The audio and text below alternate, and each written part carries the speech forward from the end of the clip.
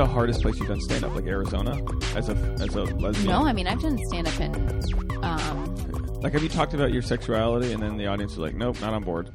It changes instantly. The energy, yeah. Some of these people, they just don't. They've never met a gay person. There's 30 people in their town, and you can feel that just because you can read the room, and you're like, oh boy, they all just pulled out of this one. Yeah, but you know what? It's almost like when you hear the greats talk about, when there's half laughs and half groans. That's when you're doing something good. Like. I would rather have that. Better than someone just checking their phone. Or just trying to cater to them because they're idiots. You know what I mean? Like, why am I going to dumb down my material because I'm talking to idiots? No. You know what I mean? That's what I think is detrimental about working the road too much is you get people who turn hacky right away because they want to cater to... idiots. Yeah. Let's cater to some idiots right now. This is the Sex Actually podcast. We're going to get going. This is your Casual Fridays edition. With my recurring guest, Tasha Courtney / house partner. Hello. And Heather Turman. Hello. I'm so excited to have you. Thank you so much. I'm very happy to be here. I've wanted to have you for so long, and you're always auditioning for some HBO show or doing something crazy. Oh, that's a good thing to be too busy. Or driving Lyft. So, I mean, you know. I love that. I think I told Tasha this, but I ran into Heather on Beverly Boulevard. And I just love when I can run into people on the streets when we're both driving. Yeah, and it's funny because I knew your car because I remember after your accident, Dew mentioned that a mutual friend of ours, another comedian, mentioned that he helped you find your car. And so I knew what you had. And so when I saw somebody looking at me, and my car is really obvious. It's purple, so it's easy to find. Yeah. And I was just like, holy shit, that is Dave. That's Dave in that lesbian soccer mom's car. That's what it is. It suits you. It's so great. I'm really bad at haggling. I can't buy a car without help. I just would have I can look at a shitty car and be like, I can make this work. Do you feel guilty trying to negotiate? I can do that. I can do one negotiation. I think I negotiated down a couple bucks for my car, and then she was like, "That's all I can do," and I was like, "Fine." Which is funny because you've totally helped me to negotiate rates for work and stuff. But I think it's easier when you're not the person having to do the talking, because I feel like I do the same for you. I'm like, no, you need to tell me you're worth this, blah blah blah, and you're like, okay, but it's so funny in this industry. So you talk the talk, but you don't walk the walk. Well, I like to talk the talk, not in person. No, I know what you mean. No, and I was negotiating with an older Mexican lady who was, she's probably well off. She already bought a new Prius Cash or whatever. Yeah, and of course, I am, of course. Please, let me buy a car. I know. You know what? That's a very interesting. I'm the same way as you. I feel awkward being like, well, can't you go any lower? Come on, So I always overpay for everything because I don't do that. But I have a friend who is, of course, now a pretty successful producer. And when we were 19 making a short film, I watched him just walk into this little Thai restaurant and try to negotiate a cheap deal to get catered lunch. And the lady's like, no, I can't. We already don't make money on this lunch special. It's just to get people in here. And he's like, come on. And you could just see her heartbroken face, that she couldn't do it. She couldn't. And he had it didn't even affect him. He was like, come on. And I'm like, that's a very specific type of person. What's his ethnic background? Are you asking if he's Jewish? Yeah. No. You know what? He's from where I'm from. I didn't know him in Michigan. He's from just outside Detroit, but he grew up with a big family, and his mom was a single mom, always really poor. Interesting. And so he's just obsessed with never being poor. When he first made his first chunk of money, the first thing he did was secretly pay off his mom's car. That's who he is. Yeah. Well, I grew up a single mom, and she was, working nonstop, but we were on the poor end. But I don't know, I just never grew up with that negotiating sort of you either know how to do it or you don't. But my stepdad, he can literally, he loves cars. He can literally drive by a house and know that there's a car in the garage. And he's literally he's seen someone's garage door open and seen an antique car and knocked on the doors and be like, hey, what are you going to sell this thing for? And they're like, oh, it's not for sale. I'm like, come on, what do you need it for? How long has it been here? 10 years you haven't used it? And he's not ripping them off. He's literally doing them a favor. But he is getting a really good deal because he was talking about his most recent purchase. He just bought a car off someone who is in the Hammersmith farm, which is part of the Onassis family. They live in but he got it for they're $10,000, but it's a $60,000 as is car. And if he can get it, but running. He couldn't get it. He couldn't spend more on that. It's still his high level. Right.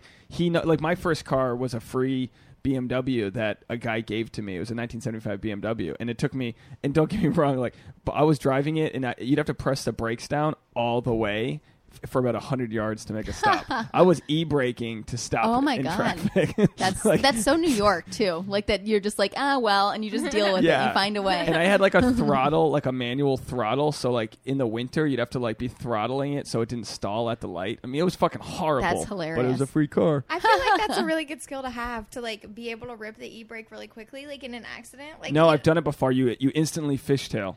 Well, I felt like I needed to pull my e-brake the other day, and I went, like, it's just one of those things. But my e-brake is not where my old car, the only other car I've ever had, is. It's a push e-brake. So I put my hand over here, and then it occurred to me I didn't need to use the e-brake. Yeah. It was just like I knew that I was having to stop short or something. Yeah. And it was like ghost. It was like I did it once in college where I pulled the e-brake. The phantom e-brake. Yeah. I pulled the e-brake while making a turn, and I did a 180. Yeah. Like instead of making a left-hand turn, I just completely turned the car around and blew just like smoke everywhere. And I was like, holy shit. That might actually be better on a highway. Like if you a 180, but at least stay in your lane Google and manage not to hit like all the other cars around you or the barrier. It's Friday. Everyone's listening, driving home. They're so scared right now. But it's like that case. I think it's like that case by case thing. Like you hear people being like, I would have died if I was wearing my seatbelt. And then everybody else is like, thank God I was wearing my seatbelt. You know what I mean? Like, so it's like that same thing. Like some people who might pull the e-brake, and by some stroke of luck, that is what saved their life because they didn't go under the semi or whatever. They fishtailed out of it.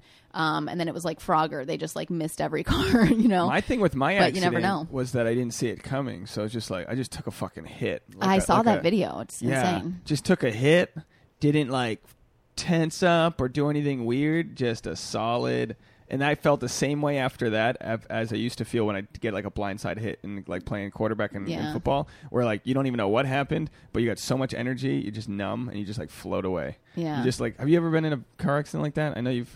Like the shock. That's what shock is. The shock, you're like unaware of like your pains yet, and you're just kind of like in a daze. Yeah. I was in a daze after that accident that I was just in recently, which I wasn't. I saw it about, like, again, I didn't see it happen, but when I looked up, I was like, oh my God, it's about to happen. No time to be like, no time to say anything. And everything does go slow motion. And they're so quiet. It's quiet. The hit is loud, but everything else is like, like literally, yeah. And it's such a weird protection device that your body puts that state puts you in. Like, because when people freak out, they do dumb things. Yeah. They panic. Yeah. How do you feel? Sorry, what were you gonna say? That's technically like adrenaline, right? Yeah, it's a like fight or flight. Yeah. It's your whole body speeding up so fast that everything else. It's not like if you really get shot or something or step. I've had some really bad like cuts. I just don't feel. You don't feel it. You don't feel it if like you're in a state of. When you said I've had some really bad cuts, I'm thinking like paper cuts. No, like I used to work in like my stepdad had a sheet metal company, so air conditioning, and like sometimes you're handling sheet metal and you don't even feel it. It's all of a sudden you just look down and there's just like fat coming out. Of and you're course. Like, it's not too bad. Oh no, the blood just hasn't. And then, oh fuck, like, and then and you're like, oh, but like your body's like not in pain. Like I woke up the other day. I don't know if you can tell. I scratched my forehead in my sleep. And like a really like I didn't realize it, and I woke up and I was in so much pain from this little scratch. But I've literally like and fingernails are disgusting too. Like that's why it hurts so bad. Yeah, but it's the little things. Those little things can hurt, and then I'll like my baseball game the other day, I took a bullet off the knee. Not a bullet, like a baseball. Yeah. But it was like your just body locks up or does what it needs to do to get out of that situation. Yeah, of course. Yeah, and absolutely. Then, how does this apply to relationships? Okay, so for those listening, wait, pause 1 second. Can you turn my headphones down a little bit? They're really, really loud. Are you loud, Heather? Maybe, but I have to turn everyone down at the same volume. Okay, that's fine.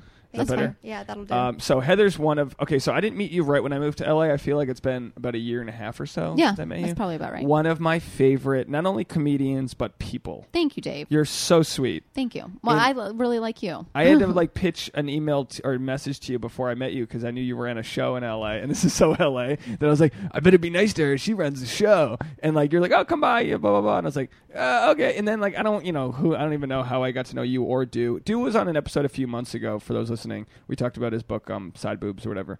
But that was a good episode too. But I so much just admiration for your stand up and how hard you work. And there's just different types. We were talking about this the other day.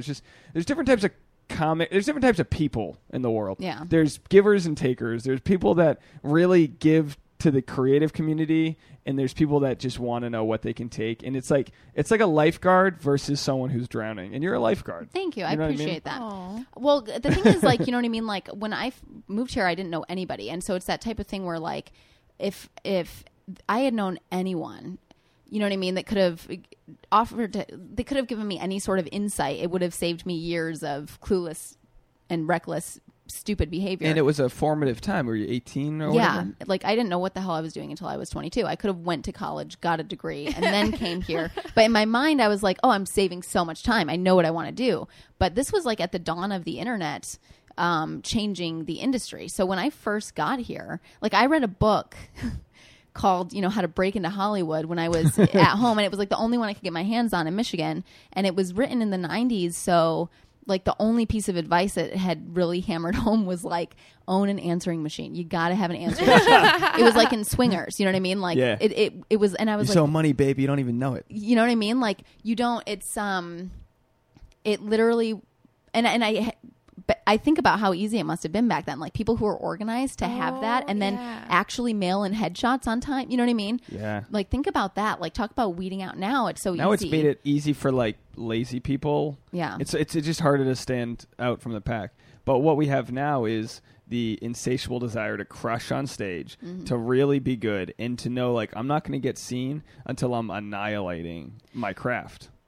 That's the right way to look at it. Then you have people who are just like, I'm going to be the most obscene to get attention. And that's another way to do it. But then you have to ask yourself, what is longevity? Where are you going to get longevity? And it's going to be when you annihilate. When you can control a room for an hour versus like those one trick acts. They'll just, because you've performed in Michigan and all over, and you got to know how to read a room and actually hold their attention. And a lot of times in front of rooms that half the audience doesn't want to be there. I feel like and there's a lot of especially here in LA. You know what I mean? It's very also there's so many comics who I think just impersonate what a comic is, and they don't really do anything that's their own. They pick up a certain cadence that's like da da da, like, and talk in a specific rhythm that you see comics past talking, and so it's kind of like, why.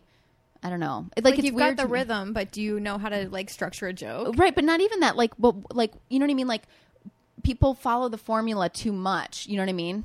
Like, Dave, I love watching you because you bomb consistently on stage. No. And have to swim out of it. That's what's so crazy to me, that you look at it that way. You don't bomb, like, ever. I've never seen you dig ourselves in a hole sometimes. Oh, shit. I just said the worst line at the top. No, that's not even how it is. We're all our own harshest critic. We are. And Dave, I'll tell you exactly what it is with Dave. I can't take compliments. It's his own. No, it's okay. I can't either, so I know. Look how weird I get. What you do is you project what you think. Your worst fears you project all over the audience. So you're just like, oh my God, like they're going to hate me because this. So then you go up there and you're just like, yeah. And then you assume they're going to. And so then you are thinking it the whole time. What's funny is I was about to preface my next question by assuming that I'm going to sound like the biggest douche in the world as a white straight guy with like a lesbian haircut. But pun intended, because I was going to ask you about and you're not a lesbian comic, you're not a female comic, you're a good comic. But I'm so curious as to, did you know you were when did you know you were a lesbian? I came out before I started stand-up. But not before you moved to L.A.? No. So you... That had a lot to do with my, I think, being so reclusive my first few years here. I would just kind of work and go home. Like, I didn't socialize a lot. Like, and I think a lot of it was just was self-discovery. And also I was Googling, like, how do I know if I'm a lesbian? Like, you know what I mean? Like, I was like totally going through that. And they didn't have that book at the old Detroit Public Library. At the library. You got to get an answering machine. Yeah, you got to get an answering machine. If the messages are from women, you're a lesbian. And there'll be long messages. Trust us, they love to talk. So yeah, I started comedy like 6 months after I came out because because that's step 2 in being a lesbian, right? You know what? It was, I know, right? You would think. No, it was just, I have always, jotted down funny things and written. I always thought of myself as like, oh, I write little essays and short stories, and I would do that at home and write sketches and film sketches. But then I wrote it was an inadvertent 5-minute set, and I was like, why have I never tried stand-up? And so then I just was like, oh my god, like that's totally what I should do. And so I practiced it for like a month in front of a mirror, these 5 minutes, and like researched, and you know what I mean, because I grew up watching stand-up, and I don't know why it didn't occur to me. Do you have any of your first set jokes, like any one-liners or anything you remember? Any one-liners? I still do one of them, just as and usually only when I travel. Oh, you have a joke that you still do from your first set? Yeah, and it's the one about when people say like, oh, I didn't know you were gay, and I'm just like, oh really, I didn't know you weren't. Nice haircut. Like that's from my first 5 minutes. But most of it was, I'm trying to remember. I feel like that was our first conversation too. Here's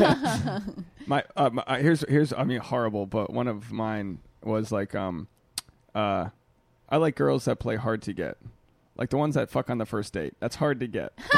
The dumbest. That's talk about feeling unlikable. Do you know what though? Is that you should I bring it back? You should bring it back. It's like that thing. Like it's like an inner Dice Clay. Like, the ones who fuck on the first date. That's hard to get.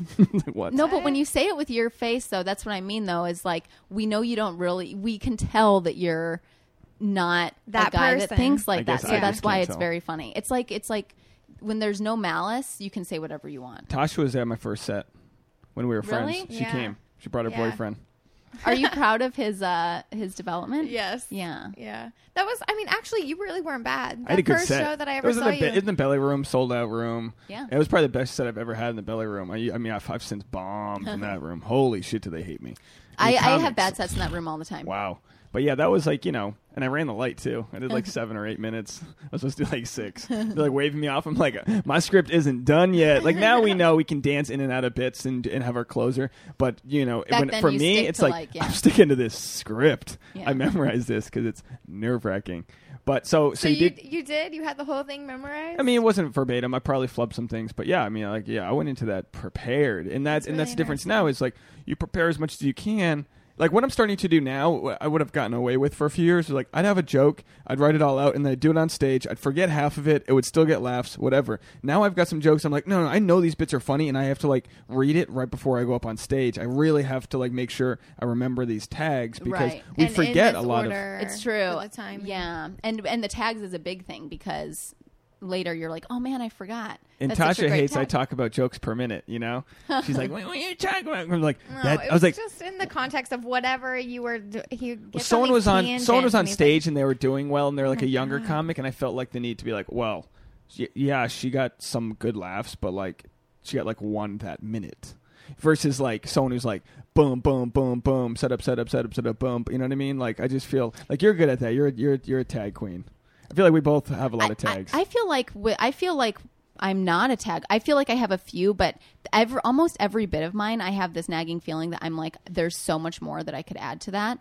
And that plagues me all the time. I'm like, I really should sit down and fucking flesh shit out better. Well, you throw away your tags in a way that makes your audience want to listen harder. Like even like the joke you just shared. Like it's a very much like dry punchline. So if the audience doesn't get it right away, I feel like they've got to get their shit in order and start listening, because you're not hitting it over the head. You're just like, this is the joke, right? Moving on. And it's like, I mean, it's the jokes are there, so it's like requires them almost like the Stephen Wright, like Mitch Hedberg, like those people, like you're on the edge of your seat, like because you know the joke's coming. Yeah. Do you know what's interesting? I just thought, I wonder if the difference between men and women on stage, because I've learned maybe a woman like is okay with not hammering anything in, because I've never, I haven't lived a life where I've expected people to listen. Praise or people to listen. Do you know what I mean? And so you might come from a place where like you're really used to being able to, but you might not even get it. You might not even. I'm used it's to not bad, my mom, but then my sister, my girlfriend. girlfriend. I'm used to nobody listening to my punchlines. No, but I get so mad. I'm like, let me run one by you, and then halfway through the setup, she's like formulating an Instagram post. I'm like, no, bitch, we're running jokes. No, you are spot on. You are on to something here, because guys don't understand what it's like to be a woman in the workplace. place and whatever and not get listened to. No, it's what's it like to be a model? Thing. How's that? Shut up. See, you're not listening to me right now. Yeah, quiet, right. Please. But the first day we ever met, he was like. He was trying to be the center of attention. It was like a 5 a.m. early morning bus. He's like peacocking, talking about all this stupid stuff at the highest volume, and everybody just wants to sleep, right? Like, somebody shut this guy up. You need to be the center of attention all the time. He probably liked you, though. I mean, he knew he liked you, too. So it's also that thing. By these eyebrows. When I was like, what's this Russian bitch doing? Holy shit. When I like people, when I like somebody, when I have a crush, I tend to peacock as well. I think that's definitely anybody in comedy would probably admit to that. By the way, I'm sorry that you're sitting next to our dead plant. Yeah, will you hand me that? It's been bothering me the whole time. We'll have to put it in the photo we take because we cannot buy a plant that stays alive here. Seriously. This plant's a day old. I actually, no, it's 1 week old. And it's all different herbs and spices. So I asked my Snapchat, like, what's wrong? Why can I not keep a single plant alive? They've all got their dicks in their hands. They're going to give you an answer? They told me that the roots, I think it was a woman that told me that the roots are just like smushed and that we need to put it in a new pot. No, but that's what happens to every I always move I bought it into this a new giant pot. rosemary thing and they all died. And luckily when rosemary dies, you just fucking put it on the skillet. But anyway, sorry about that. So I'm trying to pay attention to you and look at this like burning bush that's right next to you. So did your dating style alter from dating women versus men? I know, you were probably just in high school. But I feel like dating men in high school, you just kind of... Yeah, and I dated men here a little bit too, but I always, you know what, like I was like a serial monogamous. Like I would get in a relationship with somebody like instantly, and with men too. Like, and it would always be those types where, I mean, I certainly had codependent tendencies in the past. I don't anymore because my wife's not like that at all. So I'll never have that. You mean that addiction satisfied? She listens to you, so you don't feel codependent? No, did I project something there? No, I know, right?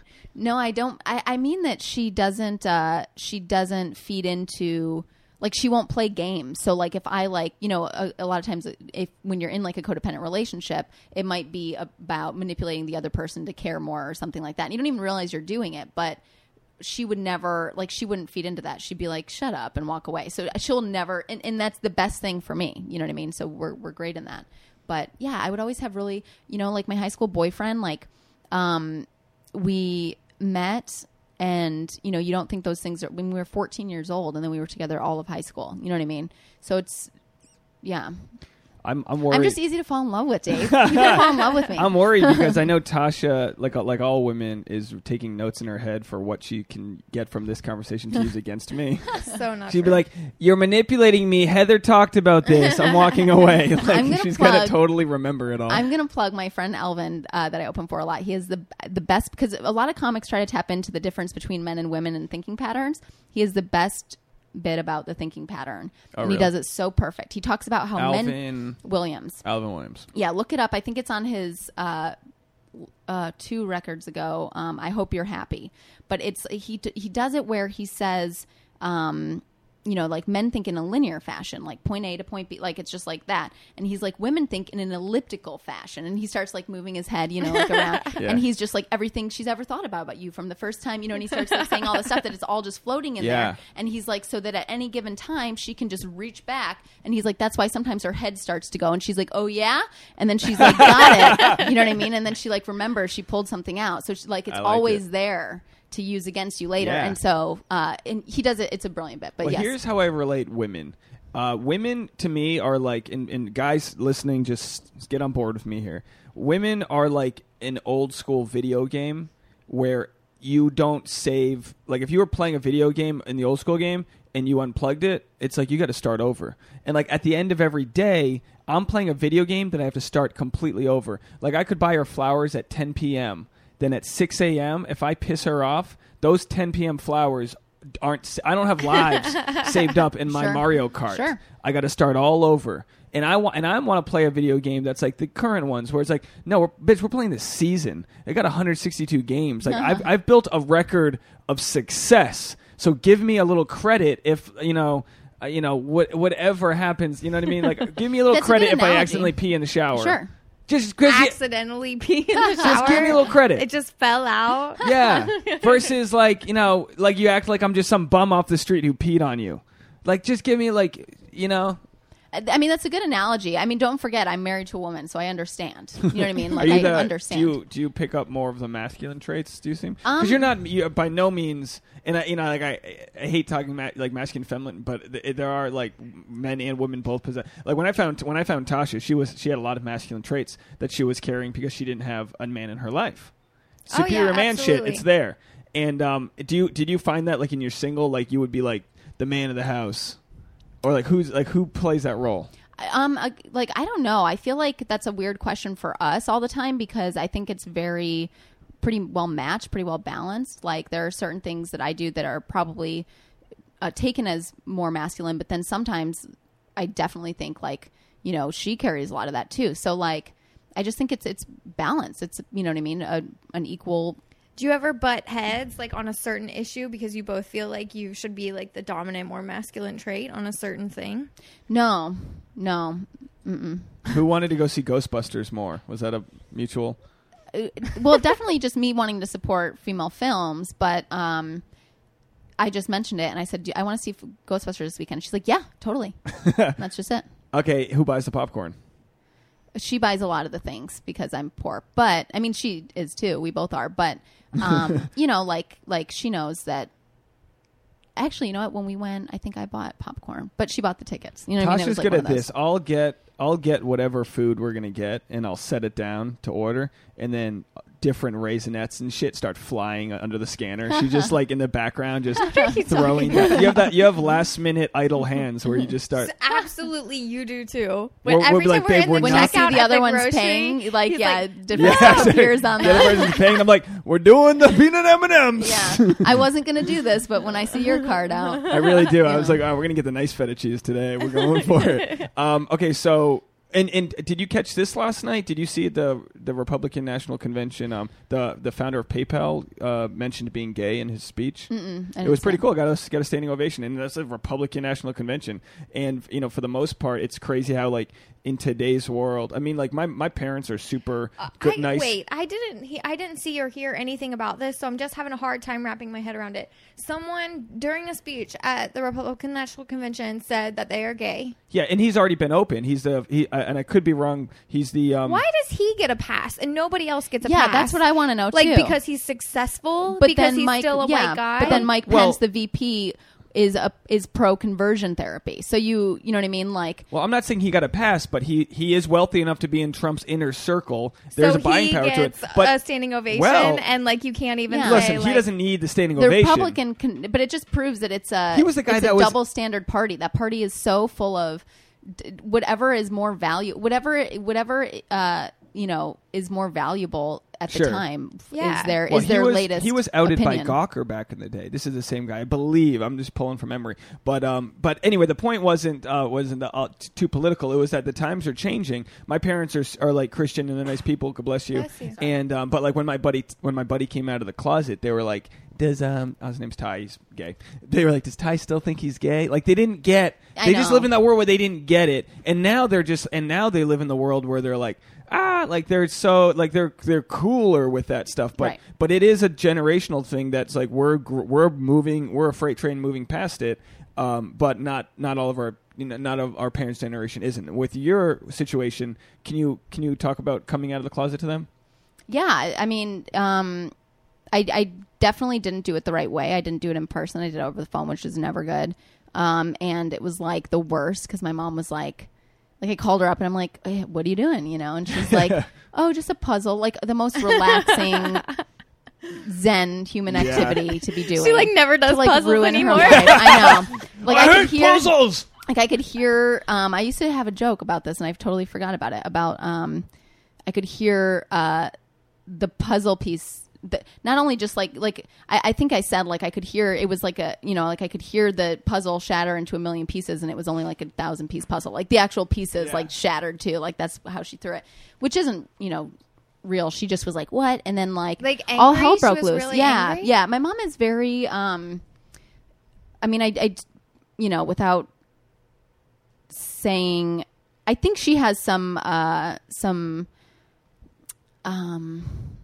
I feel like she has a personality disorder, but she is very controlling. She needs to control things. Like, it's all about image, and so like people who know psychology can probably guess what personality disorder I think she has. It's a result of her generation too. Like, yeah, but just it's her. You know what I mean? Like, okay, my grandparents are like, whatever. You know what I mean? I mean, of course they're not thrilled. Like, my grandma will still call and be like, so you haven't found your guy yet, huh? Like, it's really sweet. And Jeez. it like is heartbreaking. I know it breaks my heart. But also, do they know? You know what? I haven't had. They do know, because I know they know, because my parents and my sister and everybody talks about it. But we've never said anything to each other, you know, in like real, like, yeah, guess what, this, you know, this is a thing. But my cousins are like, yeah, you should really talk to grandma. I'm like, I know, I'm going to. Like, I plan to see them next week when I'm there. So good. Maybe I'll have the balls to say something. That's exciting. It's really lay out a nice 5,000 piece puzzle. Get to work. My uncle is gay. He's been with his husband for at least a decade. Coolest guy in their family too. My grandma and my grandpa. My grandpa has passed away, but you know, the whole family has known that he's gay for a long time. He never like officially like came out, but we all know, right? But my grandpa refused to like ever acknowledge that was a thing. Just, it was something that nobody ever talked about. And my grandma too. Nobody ever talked about it. Don't you hate that the family couldn't sit them down and be like, listen, you're not in charge anymore. This is the world. Well, but no one does that. Now that my grandpa has passed away and my grandma's in sort of like, you know, declining health, now she asks about him. How's Todd? How is he? You know, you know, and I feel like even he came to Thanksgiving. But that was no. Well, we weren't there. We weren't there. So that was the first event that he's been invited to in the family. And I'm the asshole who just shows up out of nowhere, some shitty hack comic, shitty boyfriend, and I get nice seating at the table. Yeah, no, exactly. That's, what the fuck's Todd doing? You know? And those are those stories that you hear where you feel like awful that somebody can't bring their partner around. You know what I mean? And it is so meaningful. And then like the dick is always there, but not that that's you. I just mean like that's like, I feel like a thing that's throughout history that, like, has been a thing. As time goes by, as parents and grandparents get older, they start to realize that there are more important things in life. And like my grandma, who is a hardcore Baptist, who always asks me if I'm going to church, well, you should pray about it, you know, like she has finally like, oh, this is a real thing. I need to support this. I need to support my stepson. Like, yeah. And so in your case, your wedding was out on the West Coast, and who from your family made it? My sister and my cousin. Your sister's a supportive. Is she older? Yeah, she's great. She's 2 years older. She's getting married next year, so about a year from now, all hell's going to break loose. Like, because I'm going to be at the wedding. Of course, I'm going to be her maid of honor. So with your better half? No, she won't come. Really? Yeah, because she knows. Because we know that it's my sister's day, and my mom can't be calmed down. She's an emotional. It's 0 to 60, like out of nowhere. She'll be smiling, and then all of a sudden, just like a tornado. So it's just no. And it's like that's just a trigger to like still hasn't accepted it. No, and it's like a bizarre. Our relationship's kind of bizarre because then it's like, you know, then if anything like happens to me, like all of a sudden, of course, she's there to like save the day. But then, you know, on a daily basis, we don't connect or talk or anything like that. She just wants to know like you're okay. Yeah, she knows you are, but. You know, and that's something that, you know, like the thing with enlightenments, it's like I was watching the Tony Robbins thing, right? His new documentary is fucking batshit cool. He just yells at me like, oh, "Fuck you!" And they're like, ah! And they're like, "Did you feel the emotions change?" And I'm like, "I did." But it's just crazy. It's on Netflix, but sponsored by Tony Robbins. But enlightenments don't happen gradually. It's like boom, oh shit, that's the way. Like you just feel a different, and like it could happen with a sunset or a episode of Golden Girls. Like who knows what's going to trigger that? It's true. Do you know what's funny that you made me think about with your grandma and with your uncle? It made me realize too. Like I was thinking, like, you know what? It's been that generation who gave birth to the baby boomers. I feel like they don't even like scientifically. I feel like I just kind of got this little hypothesis going on. But you know, they say like especially with men are more likely to be gay if the mom has had a lot of children and he's the youngest. I know that. I know that. Yeah. Yeah, because there's been more estrogen. Your body naturally fights off the test, like the male hormones in your body. Your body attacks it, so more estrogen is sent to the fetus. So a lot of younger children, and remember my friend who I talked about earlier. He's gay and he's the youngest of a lot, and so it is a thing that happens. So these baby boomers all had like 8 kids. Yeah. So and people are like, why is gay all of a sudden happening? Just by odds alone. Your kid's a bottom bitch. He's the youngest. I don't know if my youngest brother's gay. I don't think so. I feel like I've definitely heard that before. I've heard that or with it's twins too. The youngest son, or if there's like a long space between having children. And my little brother, he's 10 years younger than my little sister. He could be gay. Well, let's not.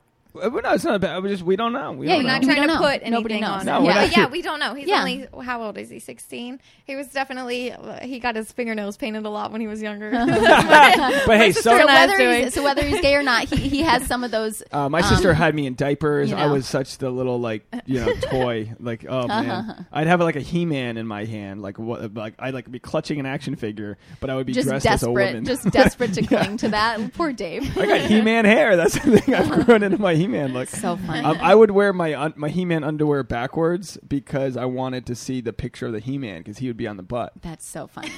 You wanted to be able to look down and be like, yeah. Maybe that is gay. What do I know? So where the fuck do we? So yeah, okay. So I wanted to mention. Have you heard of like the 99 monkey principle? It might be called the 100th monkey. So, so I know I've talked about it too, and it's just an age of enlightenment. When if you teach 99 monkeys how to do something, the 100th monkey knows. Right. And it's the idea of enlightenment, mass enlightenment, and it's kind of the same thing that happens on tragedies. Like on a tragic day, the world mourns. It really changes the energy in the atmosphere. Absolutely. And that's the way with you see the National Convention last night. Look, I don't care about their policies. You see some old.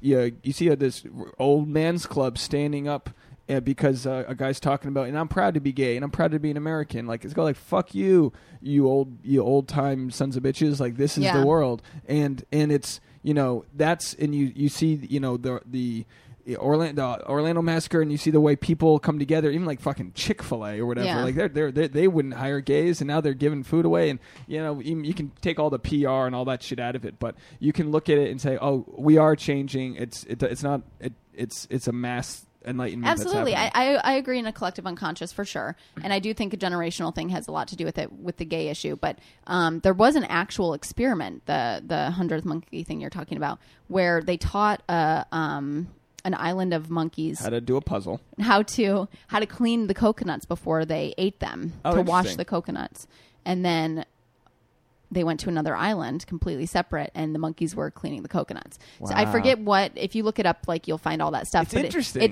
It's fascinating. And so there is that collective unconscious, which, feeds into comedy all the time with people thinking their jokes were stolen or, their premises. Like sometimes it's like no, Tinder was invented. We're going to make the same Tinder joke. Right. There's only so many ways to skin a cat. Or in general, we all have the same theory. There's a collective unconscious. Yeah. So anyway, the point of all that was just like have a little faith in your family, and yeah, I do, and I know you do, and it just makes us work harder. Like my mom, she's supportive, but she was she would write me letters. Like she wrote me a letter because she saw some titles of my podcast, and they were sometimes they're a little blue or clickbaity. It's like blowjobs, whatever. I don't know what they're called, but like rate and review, please listen. But she wrote me a letter after we had like a nice Christmas. We went to the East Coast, and she wrote me this like shitty letter in her shitty handwriting that was like not being proud, and I was dumb enough to think she was going to be proud of me, and I know she is, but in the letter she's just like butchering me for like, you need to be more like people don't want to hear that, you got to be clean, this and that, and I'm like, I'm the cleanest fucking 31-year-old male comic that I know. Yeah. And I don't care, like, but it's just like I don't care what her advice is. I just want her. And then since then she's seen me do like really well on some shows. And it's like, okay, so I guess I've gotten a little bit of that validation, but it fucking drives us. And it does. It drives us to be like, no, fuck you. Like, you don't even know the shit that I'm doing. You're basing my titles. You don't know how to download a podcast. Yeah. Mom doesn't know how to do that. And you're like, unfortunately, you know what? Like, you got to get those clicks. Like, it's just, and you can't explain. And it is what it is. It is that thing where you will remember that forever because that hurts you because you know that you're like, are you kidding? There's so many douchebags out there. I'm a nice guy. Like, you know. And we all have that desire to have the approval of our parents. And for sure. A guy wrote in, we did a podcast with Matt Jones, who's another dude that I've seen on the road driving by, and he's horrible road rage. I cut him off and beeped at him. He's like, fuck you, motherfucker! Yeah, and I'm like, hey, it's me! And he's like, oh, man, I'm sorry. I love running into comics on the road. But I love almost causing an accident with comics and then seeing how they react. But he was a guy, I just did a show with him on Saturday. He's a good guy. We talked, the podcast was called Hug Them Harder, and we were just talking about, our parents and our friends, and sometimes when you don't understand them, it's like, do you want to lose your relationship or hug them harder and let them find their own way? And that's with the approval we seek of our parents. I mean, I'm seeking approval from Tasha's parents. Oh yeah. And I'm like, why don't they? I mean, they watched Birdman, and granted, I'm in it for like a quarter of a frame, but her mom's like, I don't get it. I'm like, it's a best picture. Yeah. Okay, you should get it. It's a best. And every time Birdman comes out, we're watching. I'm like, your mom fucking hates this shit. It's like, do you even realize? And like, that's just nothing compared to what I'm like trying to do on stage or whatever. But like, that's something that like you brag about. Yeah, but there is, but that's the thing is that we all do that. And one of my a great story about that, even with Madonna, right? And this is one of my favorite quotes. Oh boy! And I just hold love on. Madonna. 40 minutes in, we got our first Madonna. Okay. But no, seriously though, like she. Her entire career, if you follow her, you notice that she's continually trying to. It's all to get her father's attention. Like her mom died when she was young. She needs the love of the world to fill that hole. You know what I mean? It's just a classic become whatever story. Has she talked about that? Oh yeah. If you follow her, you know the story. And I don't. But her dad, it's very funny because anytime you see her dad in a documentary or anything, she acts like an adolescent and is just always trying to get his attention. It's cute to watch. It's sad to watch. It's everything. It humanizes her. But one of my favorite things is there was an interview where somebody said, you recently tied Elvis for whatever number of whatever. And she was like, oh, really? She's like, me and Elvis? I'll have to tell my dad. Maybe that'll impress him. Like, she's done all this and he's not impressed. And I just think it's so funny. And it's true because he's not impressed. Like, I think that there's almost like no amount of validation from our parents will ever be enough. Satisfy it. Yeah. Because it wasn't there when we needed it. Our generation is more fucked than every other generation anyway, because we grew up on sitcoms where families ate dinner every day. Yeah. And we thought that's how it was supposed to be, and it wasn't happening at home. The thing is, too, is like we're all just bags of bones and in a nice soul trying to find answers. And I don't mean that in like a cynical way. It's like we are the stamp that we were given, and like our parents are the products of a really fucked up generation too. But like they were able to kind of like sweep it under the rug, and now we're living in a very transparent society where it's like, no, the gay person doesn't sweep it under the rug. They're gay. Let them be gay. Yeah. And it's a big kind of like salt in the wound, but I think the healing that's going to happen, and who knows with like the trophy generation that's come after us with like what the fuck that's going to do. I mean, who knows like how much attention they're going to need for all being successful. Right? Yeah, I think we're in a good mix of that where like I agree. We can be well, and also there's been some sort of counterbalance too, just with the economy. Like our generation, like we're so fucked, we're so behind in like the money making economy and having good jobs. The economy fell 4 months after like, I graduated are college. those people really going to be able to? It's not sustainable for them to like always be winners. Like I think probably they'll have like a real rude awakening and then realize that that's not real life. I mean, yeah, like it used to be like you'd want to be a fireman or a doctor, and now like you want to be a YouTube hit. Yeah, it's just it's a whole thing. So how does your? I mean, that's a whole podcast. How does your? You ever seen the movie like Country Strong or that's Country Strong? Yeah. Oh God. I don't know why it's a country movie with Gwyneth Paltrow, right? Does it also have Leighton Meester in it? Yeah. It's a good. She's really good in it. You would like it. Is it the one where she sang that song? She's like, I love it when we're grooving together? Did she sing? I'm not sure. I don't know. Anyway. I probably shouldn't reference a movie I don't quite remember. But basically, it's like, those types of movies. It's like The Wrestler. That's another one where it's like it's the hero's journey. How does yours end? A sold out theater show? You're on your final bit. Then the lights kind of dim down and you see your mom walking in the back with your how does that end for you? What's going to happen? With all of that, like, what's the career pinnacle moment for you? You don't know till it happens, right? We're envisioning. I don't think there's. We can look back at this in 10 years and we can pull this clip in 10 years. I don't believe in a pinnacle. I am too cynical to believe in that. I don't think there's a destination. Too cynical for a pinnacle. Yeah, like I don't think that there's. I think without a driving force, you die. Like either you're living or you're dead. And so I think if you're not moving, like an object in motion stays in motion, an object at rest. So like if you had a moment that was so great.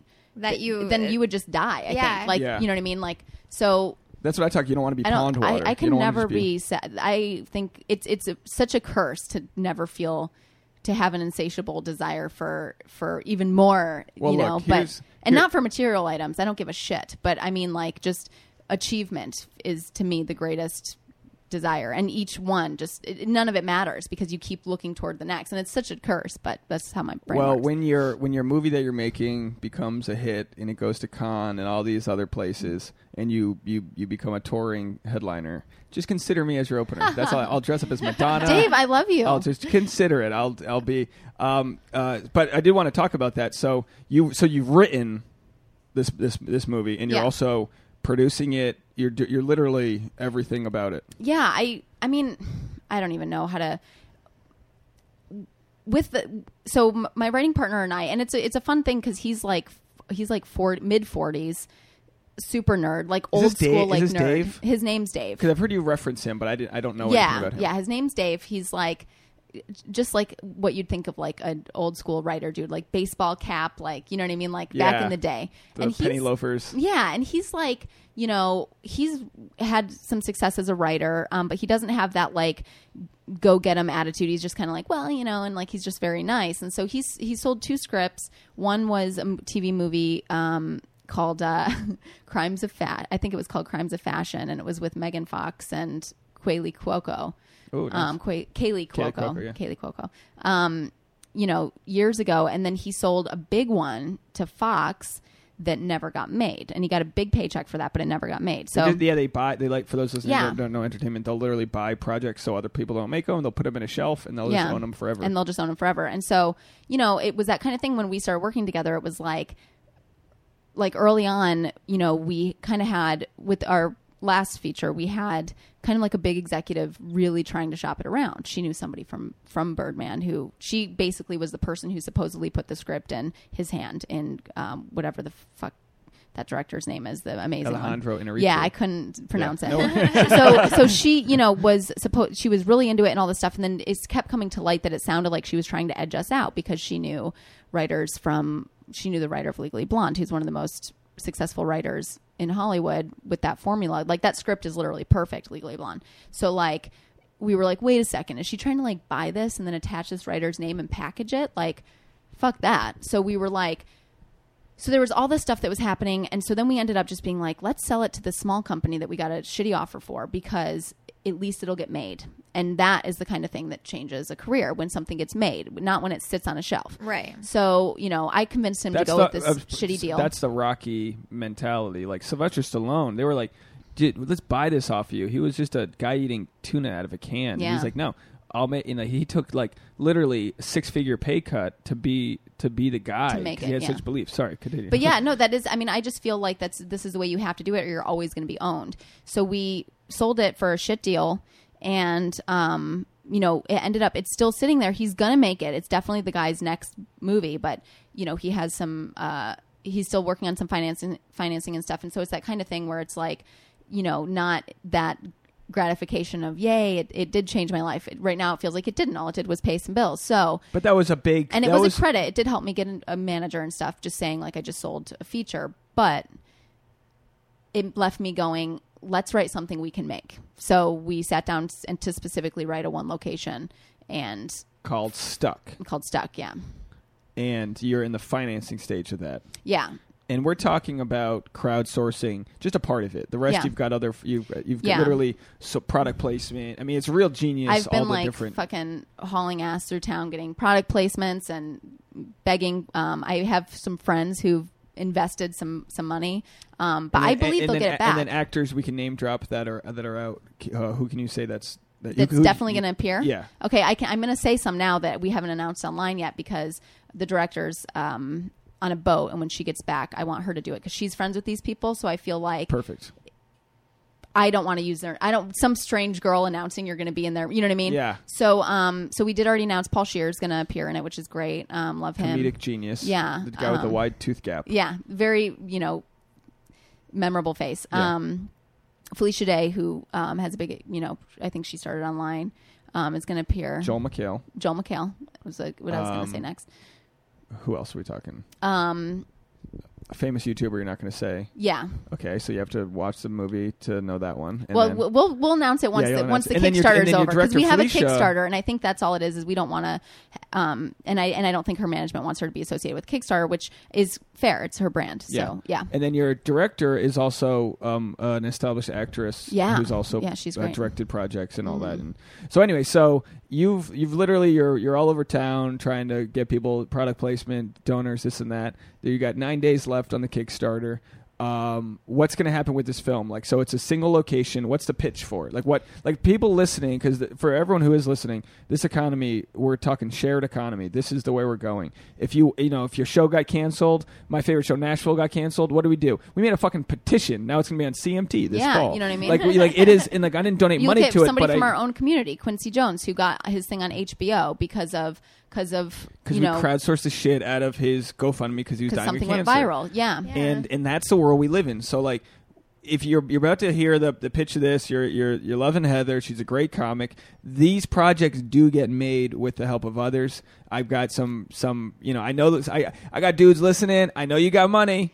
But I know you got something. It's so What's your shitty. Movie ticket worth? Okay, well and that's the thing. What's your movie? I'll push it if you don't. Let me just say, I know, but here's the thing. Here, something that I feel strongly about really quickly in the community. What we need to understand is, with religion back in the day, and some people still do now, they were very serious about tithing 10% to the church, right? We have to think of that as like the community. Like we need to be putting a portion of our money back into the community for it to keep going. Because at this point with a shrinking middle class, like we have to keep circulation going. So, I've donated to a couple. My friends put up a Kickstarter for a play that they're doing. I just threw, and you know what? I'm broke as shit, but $5. Like, you know what I mean? I threw $5 their way. My friend driving across the country. Yeah.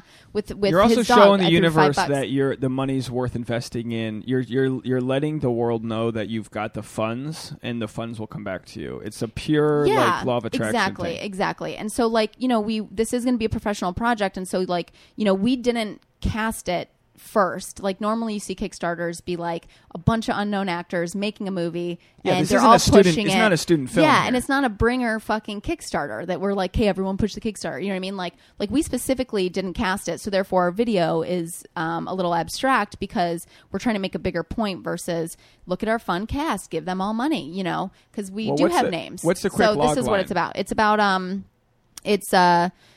the lead character is Darby. Darby gets in a little bit of trouble with the law, sentenced to house arrest, but she's a couch surfer, so she ends up legally confined to her last legal address, which happens to be the house she used to share with her ex-boyfriend. He now lives there with his new fiance. So, love triangle.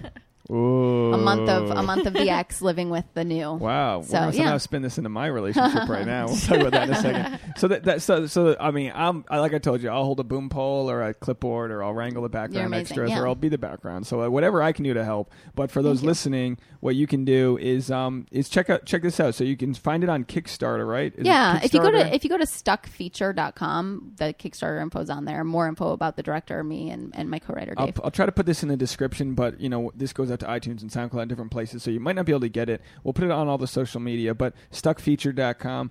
Do us all a favor that that work in this industry, and I'll just announce this. I'm 141 episodes into, by the way, I'm going to do a 150th episode show, so I'd love to have you on. Cool. I haven't planned it at all, but I'd love to have you on. But anyway, we'll try to live stream that or something for the audience. But like 141 episodes, I just got my first paid sponsor. And for those listening, not to talk finances, but I don't know what I spend a month, $20-$30 a month, 40 at this point.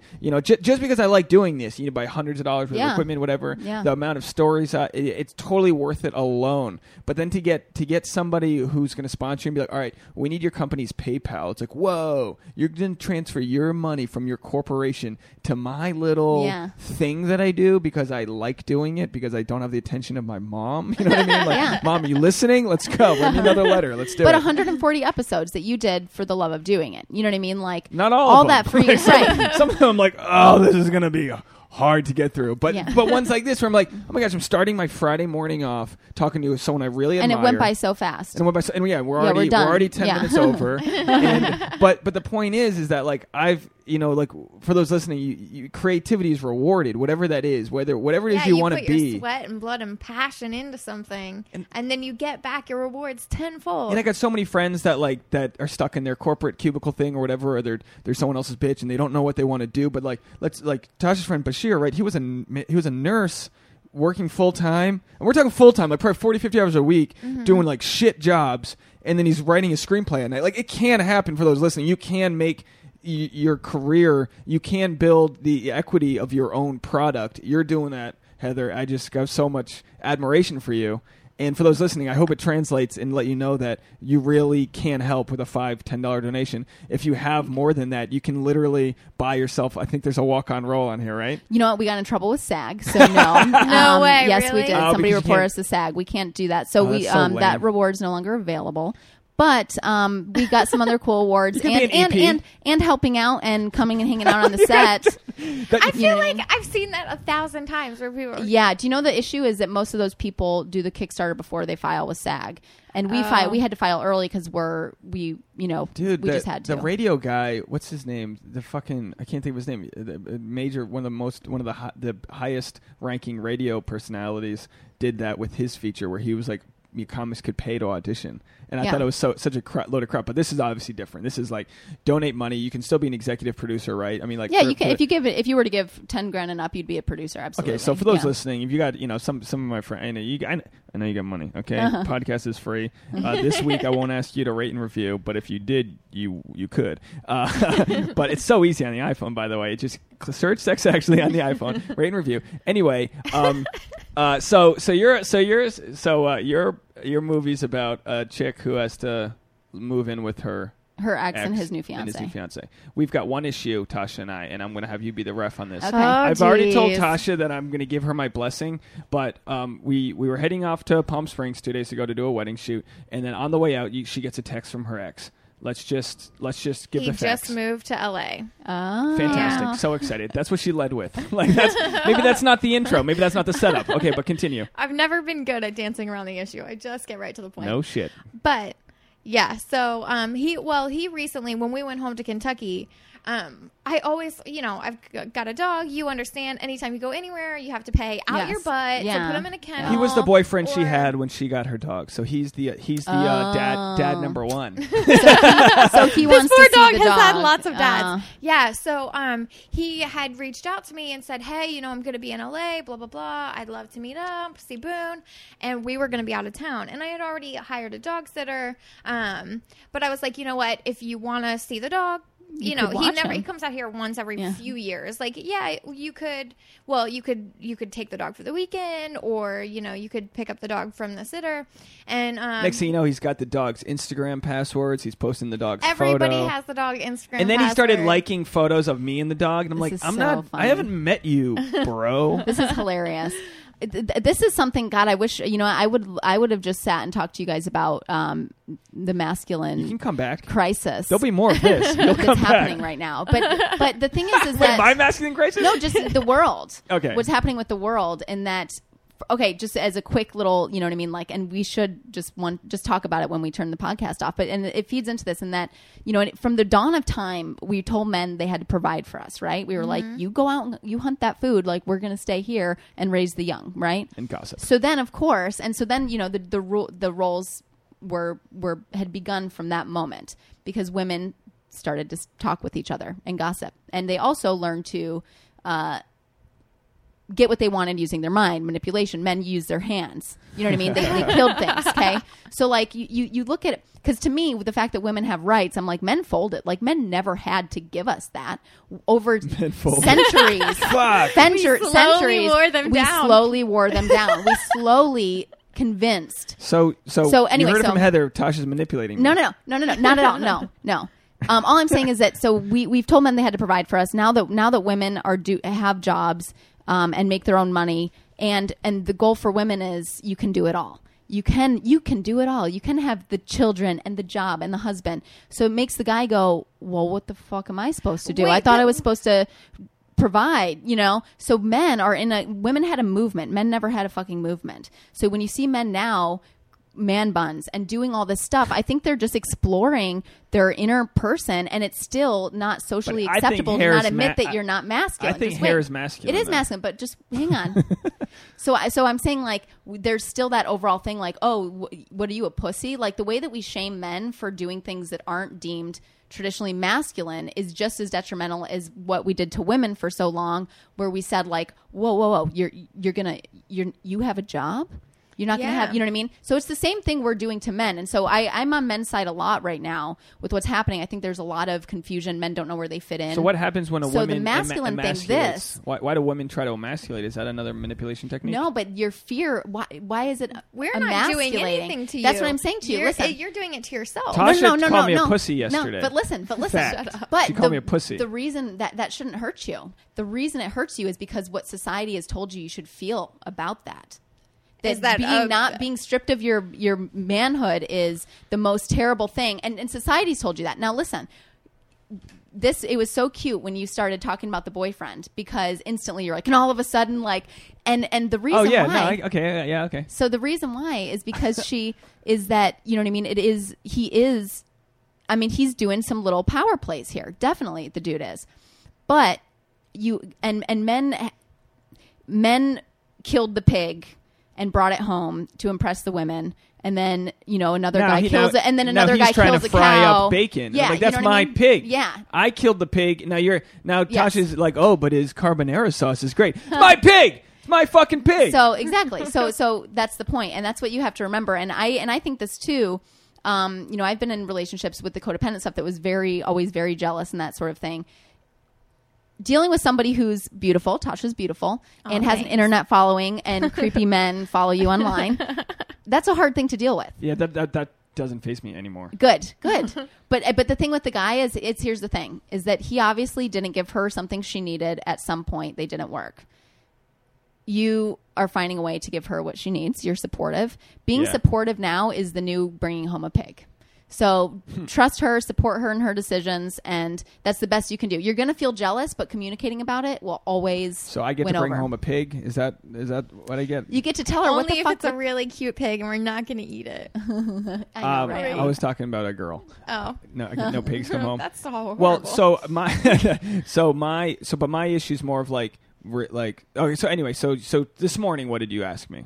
Because let's get to Well, I said, he offered to watch the dog while we're gone, which is awesome because I don't have to pay somebody $25 a day to do it. And that's really what it is. But this is where I feel like Tasha has sort of an autistic mindset, where this is like an autistic mindset where she's so centered on the dog's health and safety that she thinks that that's the only option. And I'll give you that support. That's fine. But just you have to know. Like, we were on vacation before, and I'm with your family building a patio, breaking my fucking toes bloody, and this and that, and I'm fucking back's gone. I'm carrying these 100-pound stones everywhere. Look at those photos online. It happened. And then I got to look and say, boop, boop, so-and-so posted a photo. And I'm like, Boone didn't post that photo. And then I see that he ended up taking the dog for 3 days instead of 1 day. And they're at a pool in the desert. And I'm like, oh, really? So, like, my issue isn't, like, I want the dog to be protected and safe. Yeah. Absolutely. That dog's everything to Tasha. Yeah. Way more than me. Like, that dog, I'm like the Secret Service. That's the first child. Like, I need to make sure that dog makes it to school and back every day. But on the same token, it's like, do you not even remotely consider the effect this is going to have on me, and I don't like to twist things around to make them perfectly equal. Hold on, please. But but to me, it's like, well, what if my ex and I raised a dog, and that was like, oh, Claudia's going to come into town. Claudia moved here. See her face change. Just saying the girl's name. She's like, that's her real name. Yeah, that cunt's name. So, but I'm not, and I didn't play that card. I'm doing it now. It's all good. I told you I'd give you my blessing. I don't want you to think like I'm sabotaging you, but I asked before. I was like, this would be a fun, quick thing. Sorry. I think the bottom line is yeah, it's a touchy thing, and at this point, I can see both sides. Part of it's like, yeah, just don't even mess with it. Just pay for the dog. This is my but then Mona the other, Lisa. Yeah. This is my creation of like masterpiece in my ability to be okay with this. No, yeah, because you're this great. I think you're great. Beyond bullshit. And I'm not throwing you under the bus. Babe, I love you to death. I hear you. Yeah, it would. I would feel really icky about it if same situation. Violent. But wait, let me put it this way. Think of it this way. If that dog were a child, he would see that dog. He would see that child. I've thought of it that way. So, and yes, they didn't. But he bro didn't see takes it regular. 4 years, I know. 5 years off, and then it's like, oh, now you want to be best friends with the thing? I've had to carry that dog out of the Grand Canyon because he was too hot. You know what though? But yes, of course. But first of all, I just saw Daddy's Home on a plane with Mark Wahlberg and Will Ferrell, and it's exactly this. You know, Will Ferrell takes in the family, loves the kids, and then Mark Wahlberg suddenly decides he wants to be involved and shows back up. And he's hot on a motorcycle. I'm the unattractive guy in the movie. No, nice. I'm with a Will Ferrell. No, not at all. But you know, and then at the end, it ends great because Mark Wahlberg, then the neighbor or his wife. Don't spoil it. Yeah, we want to watch it. Okay, you should watch it anyway. You should. But I think that's just what it is. That's hard. I would be like, oh my god, for sure. Felicia got her dog with her ex, so. If that ever happened, luckily I know her. Well, it was my dog. Like, yeah, he was around, but it's always been my dog. And you've been very nice to tell me that I take the best care of him and all these things. You're the and best I know, daddy but for the dog. it's not a. Here's the thing: it's not a symbol. Oh, jealous? You want to provide? It's so much more like. I think really like this is a video game shit. Like really, this give me 20 lives, give me 20 coupons for the next 20 fights because this shit. You know what I mean? Like, yeah, but also you can't now. That's not fair either. That you can like rack up enough points that like then you can just be an asshole. I call them Dave points. Dave points, and they're worth nothing. You smashed my finger with a dumbbell at the gym the other day. It was a 5-pound dumbbell, and I tried to hit her on the ass like a cute little thing. And of course, and she went to slap it away. She moved her thing there, so my dumbbell hit her dumbbell with her finger in the middle. Oh, that's the worst. I was trying to pinch her butt. He's like, this is worth 5 Dave points, and I was like, Dave points are worth. I know they're like the Frank. Like, no, we don't use the franc anymore. We're on the Euro system. That's so funny. But I got a boatload of francs. That's my problem. Is I have a boatload of francs. Oh gosh. Boatload of francs. No, would be a babe, good but title. I'm trying to be really gentle. I want you to know it's not a thing. It's just saving me $100. And you'll have to see him. You'll either have to see his place. It is bridging. It is. But we're really overscheduled here. But it's bridging a connection that you don't need to have. Is my point. But if you want to have a friendship with him, I'm okay with that. Like a mean person who's like, no, you can't see the dog. Like obviously, just 2 months ago when he was visiting, I was like, yeah, you can see the dog. Like now he's offering to watch the dog. It's super convenient. But that's like a fake. It does seem manipulative. Yeah, I will say on his side. That's a fake thing. Though, it's a fake thing. Yeah, I want to see the dog. That's he doesn't want to see Trust it. me, like in the law. Yeah, but what does he think is gonna like? Oh yeah, but that's the point. And that's the point is that either way, no matter whatever the hell this guy thinks. Let him think it and if he's listening, just write us a 5-star review and I'll forgive you. But there's always a challenge. There's no one's won. There's always like, oh really? Like so you're gonna compare until you do something really dick next week. No, but then it's like Tasha's alarm goes off all day long because she sets an alarm for everything. Right? Everything's got an. I'm surprised it hasn't gone off during this episode. No, you have an alarm for everything. Her alarm goes off. I got to shut it off. She's in the shower. The ex is texting her. I'm like, what the fuck? Yeah. It builds a connection that then I have to deal with because of course I know your password, you know mine. We're totally fine. But I don't need to turn your alarm off and wonder, because every single time I have to turn your alarm off, I wonder, is there going to be a text from your ex? Because when we're on vacation, he's watching the dog. What's going on? He's sending photos. He's sending yeah, photos. Of course. Yeah, he's manipulating. He's playing a fucking game. But do you know what the solution is, Dave? 20 under the table. I know. Thank you for that. But no, seriously, he is. But do you know what the solution is? And I mentioned this on stage the other day, but I swear to God, I feel like it worked. I totally know. I got to build a puzzle. No, you got to get a hot therapist. Oh, geez, we can't even get into this. I know, but just if you get a hot therapist. Okay, let's tease this for the next time because can you just mention that part? Yeah, that I met my wife's therapist. She's so hot that it has completely made me so aware of all the things Felicia complains about and made me perfect because I can't have her going to tarnishing my reputation to the hot lady. Like the hot lady can't think badly about me. You think so I now should go to I'm that perfect. same therapist? It's not even that you're worried that she's attracted to her hot therapist. It's that you don't want to look bad in front of the hot therapist. I don't want exactly. So if Dave gets a hot therapist and then you're at home thinking like, oh my God, what is he saying about me? You know what I mean? No way Tasha would be okay with that. I would never allow it. No, but what if it was a gay male is what I'm saying, that you knew that he was telling I'm not gay. Not gay male, I mean hot guy. If you saw a therapist and he was a hot guy and she was just like, oh my God, that hot guy thinks I'm such an asshole now, she'd probably start being a better... I think it's more lines with like... I think it would be the other way. Like if he was going to a hot girl, I would not be okay just with like a sexy 38-year-old therapist with like a house and like a nice couch that I'm laying down on. She's already I've got mad. my accountant in the back pocket, so don't you worry about it. Yeah, Tasha's got a cute accountant. All the shit that I have to deal with. Everyone in LA is attractive. So like even her guy who changes her oil is probably like sexy, like Esteban or something. Hilarious. We're way over schedule here, sorry. but no. I could talk to you for 2 more hours. I got half an iced coffee left. Are we good? I don't want the podcast to end, and you think I sabotaged you or anything. No, I think we're good. I understand. I'm conscientious. I know that like it can't be easy for you, and I appreciate you handling it well. It's just something that we have to deal with. Like life's gonna throw us curveballs. But in a reverse situation, I would present that to you with some roses or something. Is all I'm saying. So he wants a blowjob. Is what he's saying. No, because the last time she had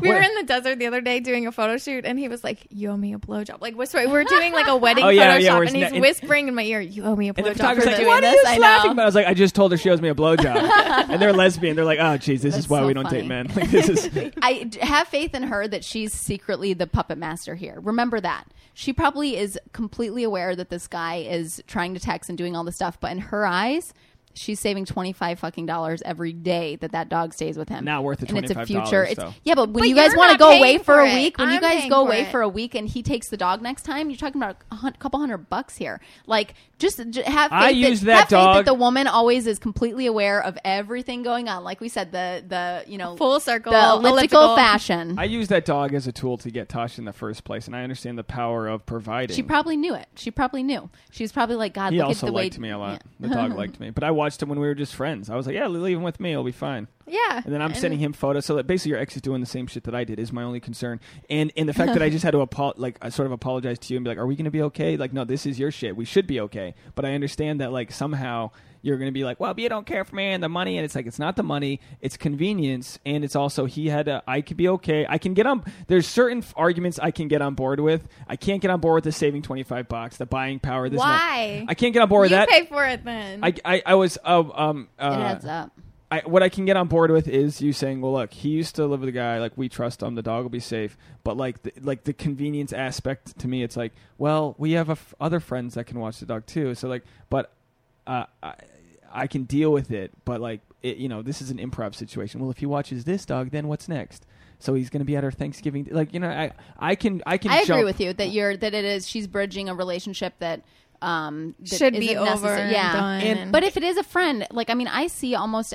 I see some exes, you know what I mean? If your ex sends you dog photos while we're on vacation, don't hide it from me. That's worse. Yeah. I want to know. I'm never trying to hide anything from you. I know, but if you're smirking in the corner, I'm like, well, what are you canoodling over? Oh, isn't he the best? Isn't he? Remember that time when we went to Napa? I stuck my phone in your face and you're like, you're not going to like that either. But I'm in a no-win situation. But full transparency is better in these situations. All right, this became marriage therapy with our hot therapist, Heather. The film's called Stuck, stuckfeature.com. I cannot wait. If you are donating, just say you heard her on Sex Actually, because it'll make me feel good that you guys are listening. I know you are. Our downloads are through the roof. We have major sponsorships coming up, amazing guests. We have so much to talk about. Let's have you back shortly. I don't want to make this. Yeah, we have so much more to get into.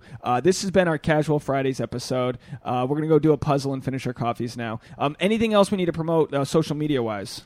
No, you can find me on Twitter. Heather Turman is my name. Are you doing Instagram too? Yeah, I do Instagram. Same thing. My name's always taken. All right, we'll take a quick photo. We'll post it. I'd love it if Tasha would reach out to her giant community to help your friend out with this stuck feature. Yeah, absolutely. Okay, do a fun Snapchat. An hour and 13 minutes. I asked her, so it's out there. Because this is going to be great. Maybe Tasha will walk by in the background if you need a big girl in a nice butt. Yeah. And I'll hit her with a weight. We'll be good. We've come full circle here. So we'll be in the background of your future. Anyway, Tasha Courtney at Tasha Courtney Instagram, at Tasha TV Snapchat. I'm at D Niels with a Z all across the board. Sex Actually has a new Instagram called Sex Actually Pod, and we have a new Twitter called Sex Actually Pod. You can write in at the email sexactuallypodcast@gmail.com. Leave us some questions. We'll get back to you. We'll try to help you. We'll try not to fuck up your relationships. You can text Tasha if you want pictures of your dog. Tag Boone the Basset. And thank you again so much for being on. This was such a fun time today. Yeah. Everyone have a great weekend. Be safe. Don't use your e-brake, and we'll see you next week. Bye, guys. Bye.